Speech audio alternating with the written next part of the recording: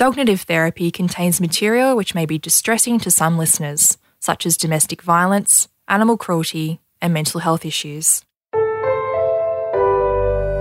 A Podcast One production. There's something that deep down inside all us dog lovers know, and that's that we'll probably outlive our dogs. It can be a sad thought. I've got 2 dogs, Chester and Elmer, who, by the way, are in the room with me when I'm recording most of my interviews. And the thought that they won't be with me someday is heartbreaking. Even saying that makes me cry. But that's the way life works. And what that thought does do is make me cherish those little guys more than anything. Emily felt the same about her dog Leroy, which is why when his time was coming, she wanted to say goodbye the best possible way that she could. Yeah, essentially we sort of came up with a plan to give him an epic farewell party, so had lots of mates around to eat all the cheese.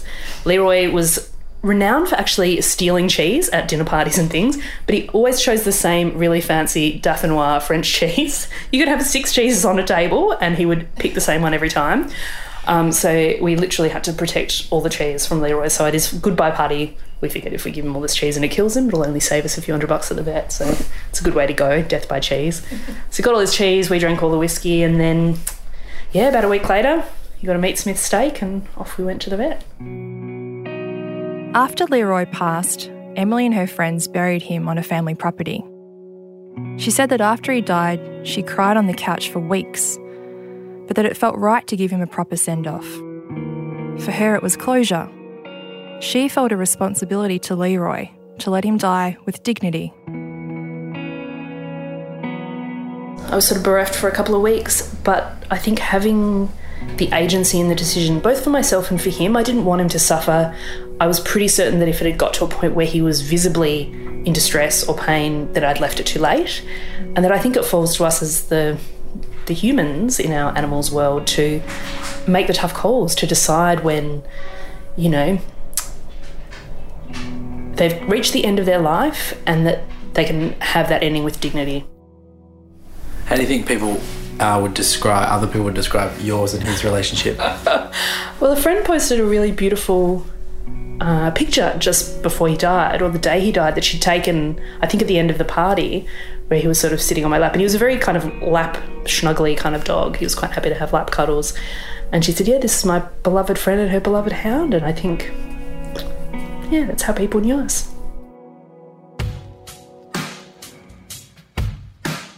My name's Laura V, and welcome to Dognitive Therapy, a series that explores how human behaviour shapes dogs' behaviour.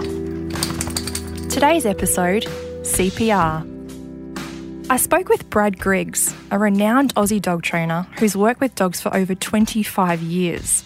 From bite prevention training to developing dogs to work on the force, Brad knows his stuff. We caught up to chat about an approach I live by, which is called CPR. Being consistent, patient and respectful are the hallmarks of building a great relationship with anyone, and Brad tells me just how important these are when working with dogs. Brad speaks his mind, so a bit of a language warning on this one. If you're sensitive to those kind of things, maybe switch to a different episode. Let's talk about problem dogs. You know, a lot of people will have a dog that jumps up incessantly. It drives them crazy, whereas some people have a dog that jumps up and they don't care. In fact, they like it and reinforce it. Yep. When does a behaviour become a problem? It's completely subjective, right? So I have a young dog named Snap, and a large part of she's a Belgian Shepherd, and so a large part of Snap's reward system involves her jumping on me. I'm good with that. You know, if you have a 50-kilo lady at 60 years old, and then it's not appropriate. When it becomes a problem, I guess, is when they can't interrupt that behaviour, when they can't elicit another behaviour that is more pro-social in their opinion, so more amenable to them and the situation. You know, that's a good example of a problem behaviour. It's something that people frequently bump into. How much do you believe that has to do with the owner? Well, let's look at it really simply. What's being reinforced? If the dog keeps jumping, the simplest option to look at is, where's the dog get the win? So If the dog doesn't get a win from jumping, why would it continue to jump? If a dog goes to a water hole to hunt rabbits, water hole A has no rabbits for a week. Water hole B has rabbits once. Where's the dog going? I'd say probably B. Waterhole B, right? Now, that can change. Waterhole B can dry up. Waterhole A can have all the rabbits. Eventually, the dog's probably going to cycle between the two and go, well, B's pretty dry. Let's go to A and see if we've got Rabbit Town again. If you look at the problem in an operant perspective, as in what's the dog learning and what are you teaching, whether you mean to teach it or not, where's the payoff in the jumping? And the other thing is that, and I understand today that you want to talk about consistency as one of the principles in the conversation, and that's a really great example of consistency is that people are consistently inconsistent in dealing with those kind of problems. And the other thing is, how often do you hear it? Oh, my dog keeps jumping. Well, what are you doing about it? Oh, I've tried everything. They haven't tried anything. I've tried everything that's easy for me to try that requires no real investment of effort or time. And I've tried everything. Yeah, it's part of being a human, isn't it? Yeah, absolutely. Yeah. That's why I've said I'm inconsistent. Like I'm more consistent about the things I'm inconsistent about, but I also know them. The other thing is too, like a lot of people do things that lead up to jumping. We could call them feeder behaviours. I've never used that term before, but it works. So a lot of people have dogs that demand attention from them, and the dog has learned that demanding attention in a certain way is useful. So for instance, like pawing you, right? Well, if one paw doesn't work, maybe the dog tries 2 paws. Maybe it just means you're not getting a response. Maybe it means more paws. Yep. Okay, so now we get 2 paws, and 2 paws is like, it's got to be a good 50% of the jump. So do people need to decide what they do and don't want from their dog and then need to endeavour to be consistent with that expectation? Is that the best way for people to get what they want from their dogs or to stop their dogs from doing what they don't want? No, I disagree. And I'm going to tell you why so that you don't cry. Okay. I'll withhold the tears for a second. So you use the word they need to decide what they expect from their dog. It's not good enough. Get off your ass and actually work towards the expectations that you have. Because every single dog owner has expectations, right? What are they doing about it? I'd be out of business. I wouldn't have made any money in the last 16 years. I'd be out of business if people actually worked towards their expectations. How important do you think it is to have an obedient dog? Obedience is an interesting concept, isn't it? Again, what is obedience to you? Obedience is compliance. If you look at what the term is supposed to mean, the way that it's used in modern language. So if people say, I do dog obedience, cool, so you teach your dog to comply with a cue. Cool. So obedience is important. If you look at, does the dog comply with what you say? It's important. A lot of dog trainers, unfortunately, view compliance as the only important metric by which to measure their own practice and the efficacy with which they apply, in their case, their trade with their clients. So obedience is important, and that's contextual too. I mean, it depends on what we're talking about. If you're talking about, is it important that your dog is obedient to a cue to recall, that has a much greater level of import to is it important that my dog begs as a trick. The way that a dog learns something and also how the dog feels about what it's learned, because you cannot separate those two, is very important. The more intelligent you want you to be, so I'm into developing dogs. So I want a dog to think and I want a dog to solve problems. I don't want a dog that's shit scared about making a mistake. And doesn't believe that it can fail successfully. Can you tell us more about that? Because I'm quite passionate about wanting to empower dogs to think and make good choices and try to set up scenarios in which they can be empowered to do that. How do people at home show their dog or develop their dogs to think rather than to tell them what to do? Terrific question. I would have to say that for starters, you need to understand that your dog is not your fur baby, right? So A dog is a dog, and all dogs are different. So where's your dog strong? Where's your dog weak? Right? So just as to develop a dog, you need to look at where your strengths and weaknesses are. What do you know? So what can you leverage to do a good job of that? And in some cases, people just don't know what they need, what they don't know. And that's cool too. The way to get to that is to begin doing something, and you'll become more aware of the things that you don't know. You'll see someone do something or display a concept and you'll go, damn, like I had no idea that you could even do that way. I knew nothing about luring a dog. Now I know what luring is. I'm exposed to it. Now I can seek more understanding. But yeah, in order to develop a dog, you need to understand the dog's personalities. You need to know where his edges are, where his strengths and weaknesses are. And you need to start to try and develop all aspects of that dog towards being an absolute hitter of a dog, like being the best dog that dog can be. The way that most people do things is, they phone in the training. Oh, I went to puppy school. Dude, you did 4 lessons, right?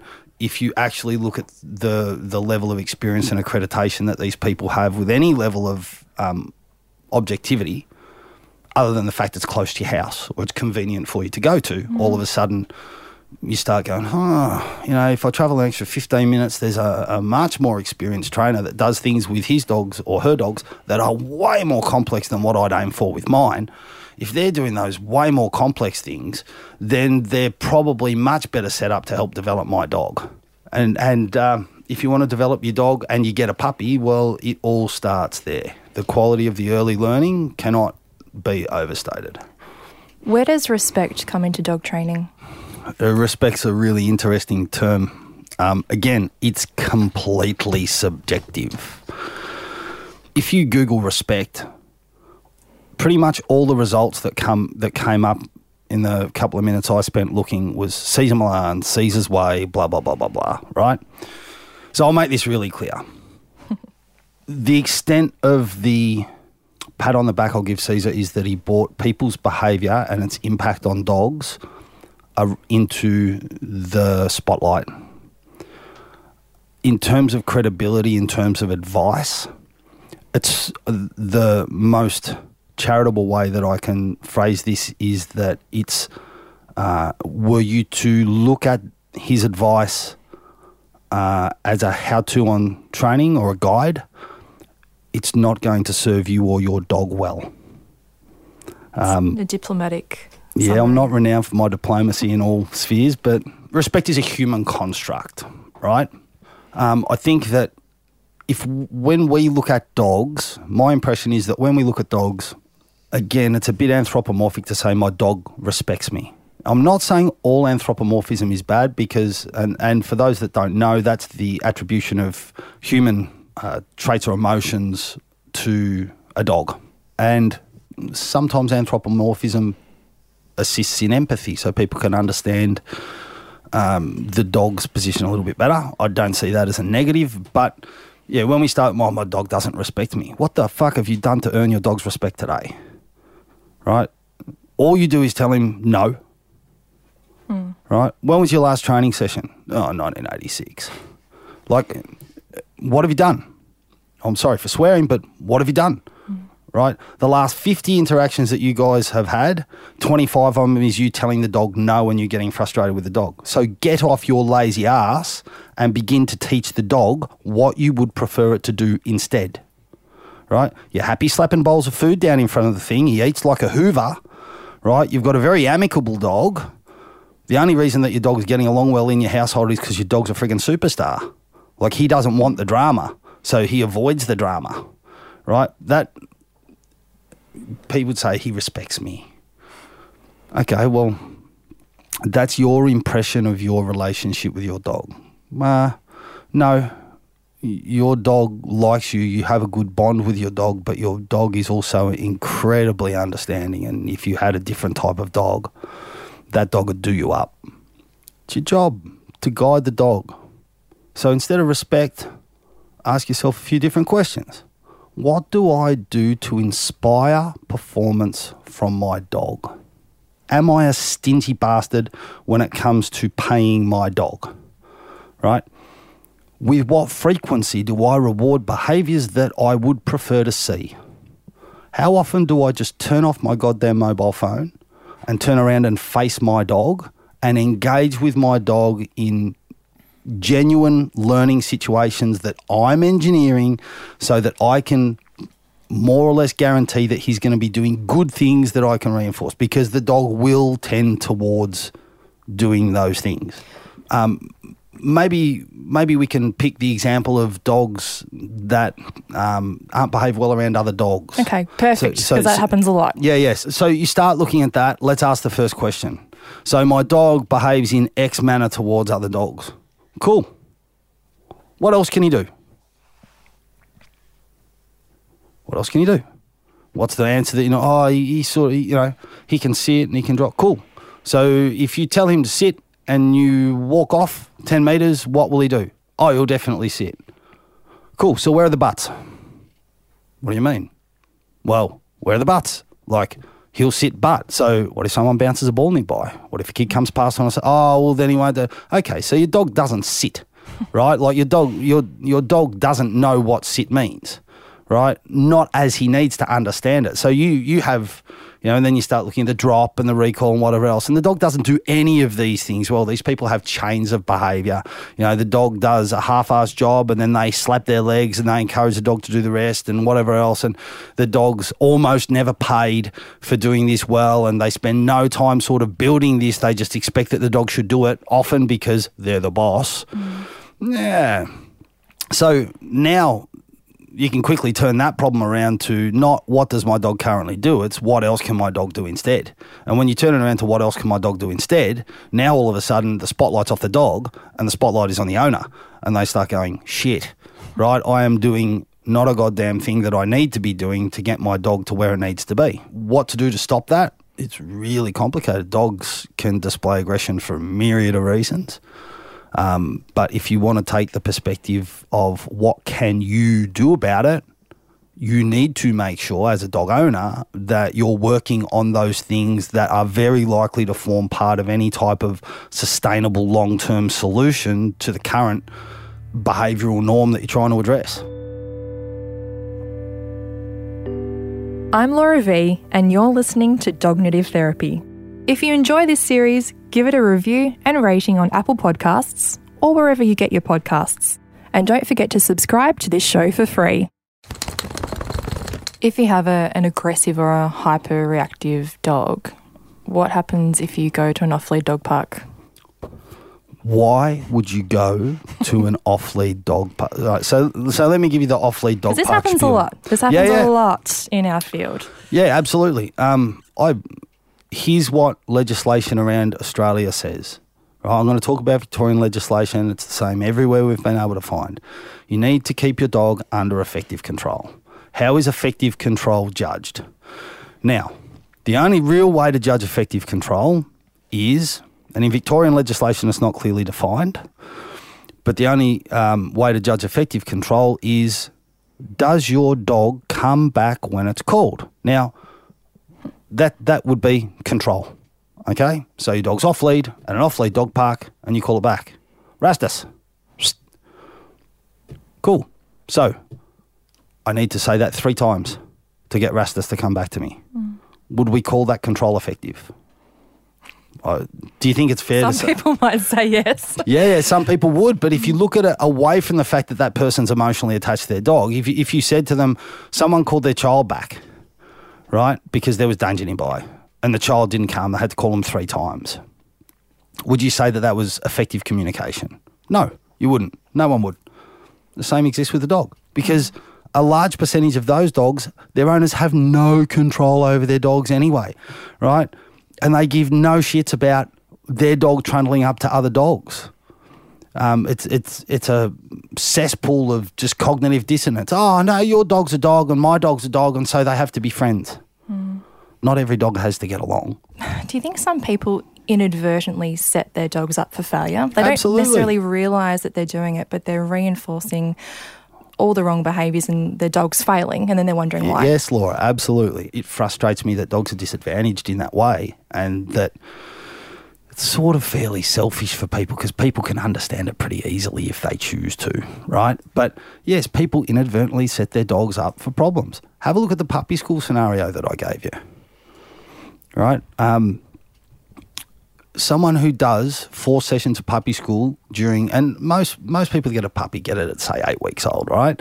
So 8 to 16 weeks is the functional period during which they have the most potential to impact their dog's view of the world into the rest of its life. And dogs are like little sponges, and that learning has this has a quality to it that we call relative permanency, right? So nothing's really permanent, but it's the lens through which they view all the other stuff that they do. These are the first things that they learn. And the majority of people that go, well, my dog went to puppy school. Has your dog had training? My dog went to puppy school. Dude, your dog is 4.5 years old, right? Like you wouldn't send a kid through to grade 3 and then when he turns 18, expect him to go out into the workforce and function at any kind of reasonable level. You simply wouldn't, right? And take, people say, oh, well, I socialise him, I take him to the dog park, where he does not listen to you, where nothing is going on, in favour of that. That dog's not learning anything other than that other dogs have a high value and that it can ignore you the first 56 times that you call it, right? So, yes, and people do those things because they think they love their dog. I understand that they love their dog and they go, I want my dog to have fun.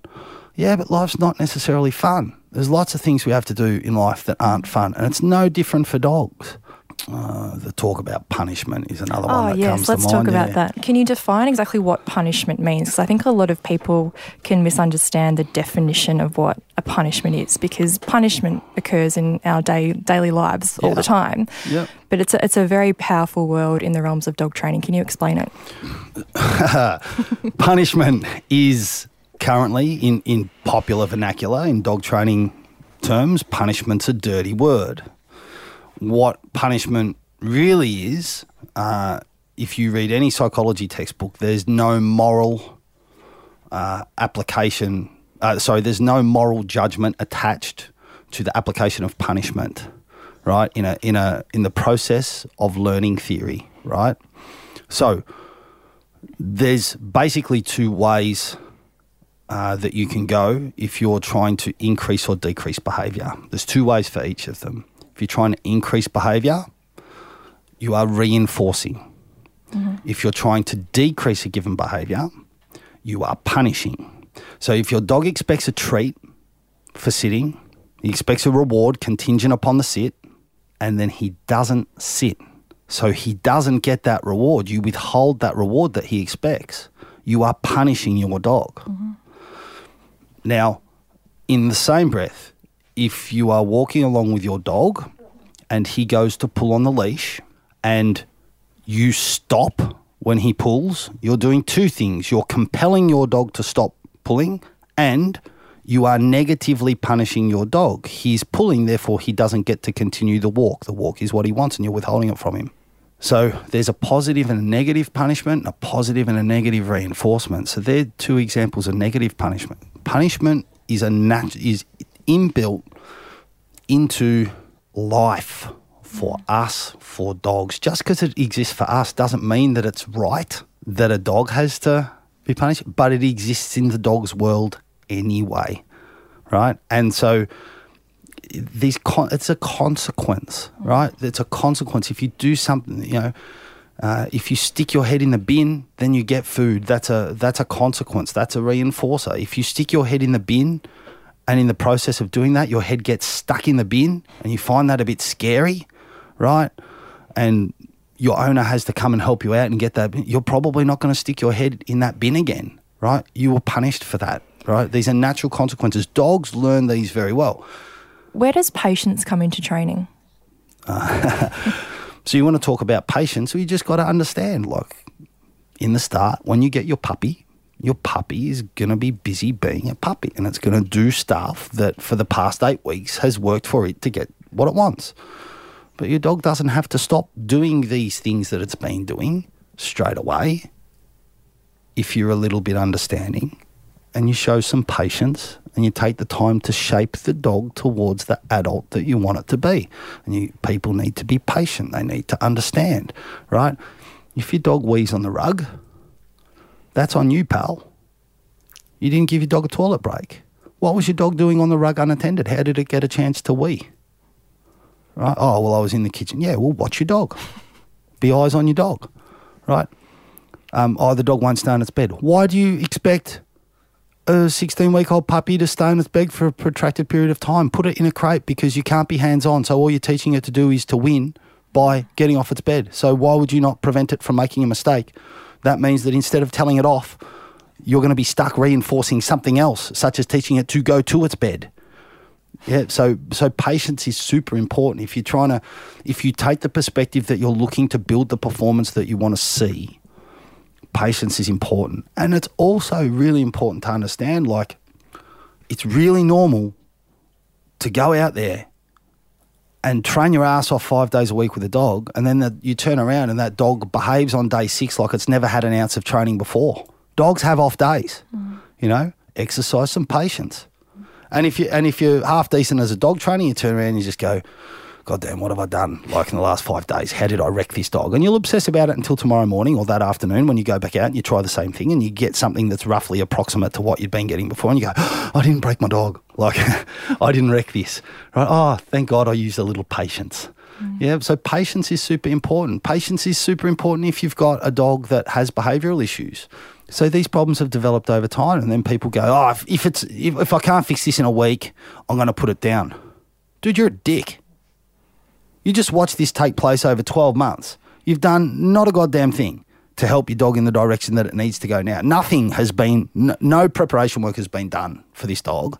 And now you're expecting the dog to completely change a social attitude and a profoundly reinforced set of behaviours that you've allowed it to work up to, and now you want to change it in a week. All right? It's not going to happen. They are living, breathing, thinking, and perhaps most importantly, feeling beings. And unless you're prepared to honour that, you are going to go nowhere fast in dealing with your dog's problems. You want to talk about dogs that display really problematic behaviours? It's often because they're in a shitty place emotionally. They feel horrendous anxiety. They feel fear. They may be phobic, right? Who knows? And understandably, because it affects people, but then people turn around and they're like, well, this affects me this way. No shit, Sherlock.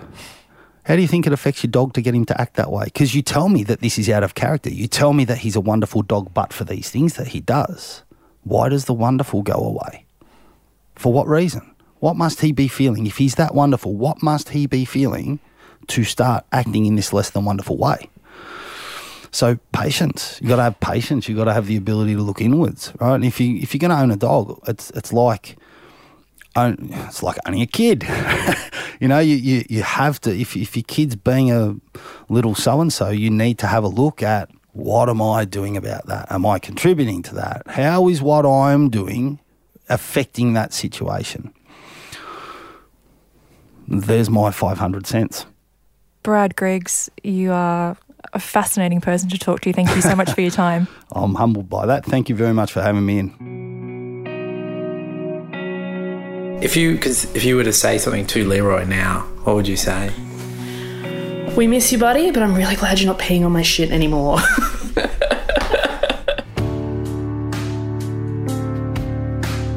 This show was written by me, Laura V, and my amazing producer, Dave Zwolensky. Audio production is by Darcy Thompson. Executive producers are Jennifer Goggin and Grant Tothill. If you want to see additional content, photos and videos of some of the gorgeous dogs in this series, go to our Instagram page at podcast1au or check us out on Facebook. Dognitive Therapy is a Podcast One production, recorded in the Podcast One studios, Melbourne.